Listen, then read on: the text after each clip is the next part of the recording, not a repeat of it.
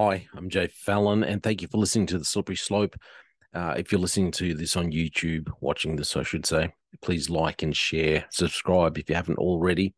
Also, want to thank those who listen on Spotify and Apple Podcasts. Also, if you want to support us further, you can go to our Buy Me a Coffee site, and you can also read or look at the other information about us on our WordPress site as well, if you so choose. So, isn't this some weird, exciting times that we live in at the moment? I was reminded of the song by Genesis. If you remember the old group Genesis, headed by Phil Collins, Land of Confusion. There's one part that says, there's too many men, too many people making too many problems, and not much love to go around. Can't you see this is a land of confusion? At the moment, it seems like here in Australia, definitely we're living in a land of confusion. And it's the men, the people that are causing the problems. That's what it really feels like, that we've caused all these problems ourselves.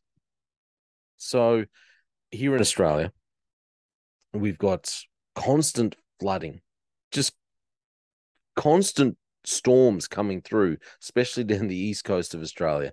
There seems like, every other week there's another town being threatened to go under, to be flooded out.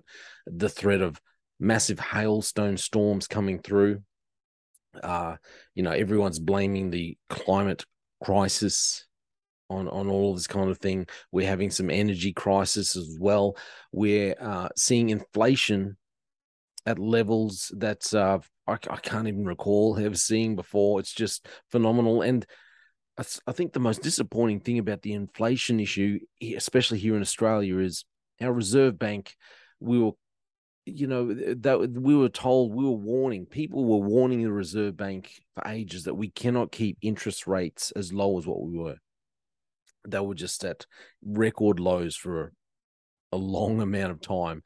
And financial experts were warning the Reserve Bank, saying we have to do something else. We're going to cause problems if we don't raise interest rates. There's going to be problems.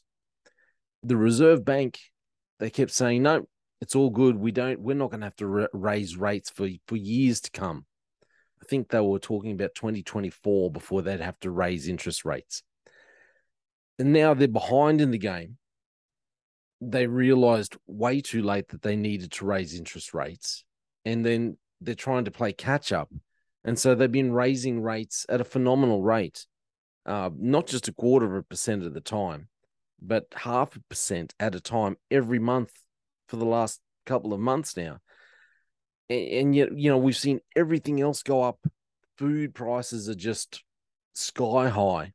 It's getting harder to feed a family. I would not like to have to feed a young family.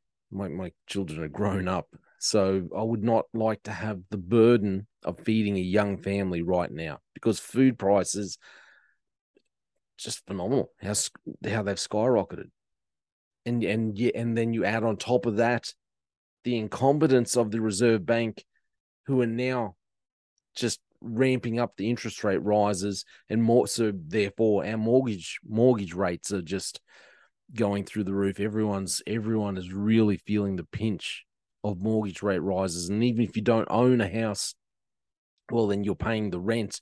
And obviously, landlords have to raise their rates, their rents, because they're paying more as well. And it seems like it's the incompetence of men that have caused a lot of these issues. A lot of the issues that we see around the world, and it's not just here in Australia. You look at the news and you can see every country seems to be dealing with turmoil, seems to be going through some tumultuous situation, whether it's man-made crisis like the financial crisis, which is all over the world. Then you have just, I think a lot of it is man-made weather crisis, because of our geoengineering that's been going on. We're seeing either floods in one area, or we see, we've had these massive floods in Pakistan, while then China has been dealing with overwhelming droughts. And then it's just like every other day is earthquake day. some, you know, some massive earthquake hitting somewhere. It's funny because these huge earthquakes and people being discovered days later barely rate a mention anymore because there's always just every day there's either another earthquake or another flood or another fire or another hurricane or another cyclone or another disaster happening. Constant turmoil all over the world. And then you've got Vladimir Putin and the war between Russia and Ukraine, which, let's face it, slowly bleeding into the rest of the world. And forget about don't just think it's just the war and it's just happening in Ukraine. We're now living under this constant threat of the possibility of a nuclear threat, of using nuclear weapons. And I think I spoke about it last week. It seems like Putin is laying the groundwork that would give him an excuse, or give him the excuse to use nuclear weapons if he believed it was okay. He's got the defense there. He can say, if you listen to his speech the other night, he said that the USA, they set the precedent. They set the precedent because they used nuclear weapons against Japan in World War II. So, if they can use nuclear weapons, basically he's giving Russia the excuse that he thinks it needs, if they decide that they're going to use nuclear weapons in their war as well. Constant turmoil. Then on top of that, on top of the war, then we've got the energy crisis.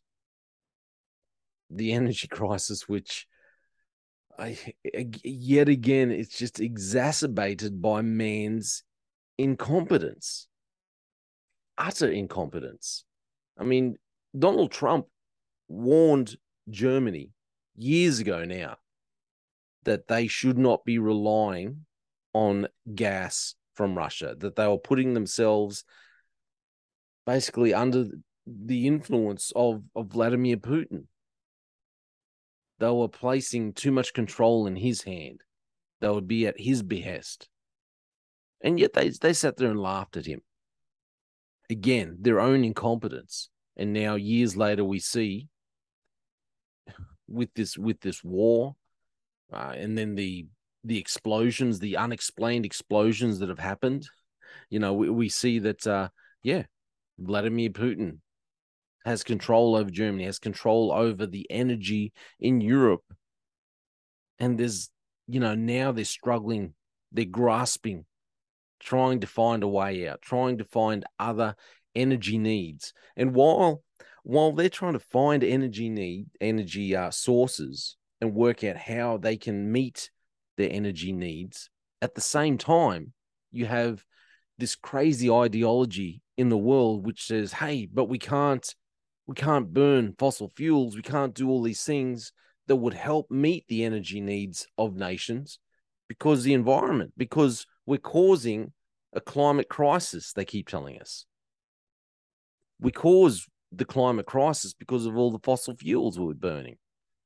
And yet we're causing another crisis by not using fossil fuels. And so, yet again, Europe seems to be living in a land of confusion, as the song goes. The whole world, every country at the moment, upheaval, turmoil, suffering under a land of confusion. That's what it seems like. Now, if you've heard me speak before, you'll know I believe that this is all working in God's plan.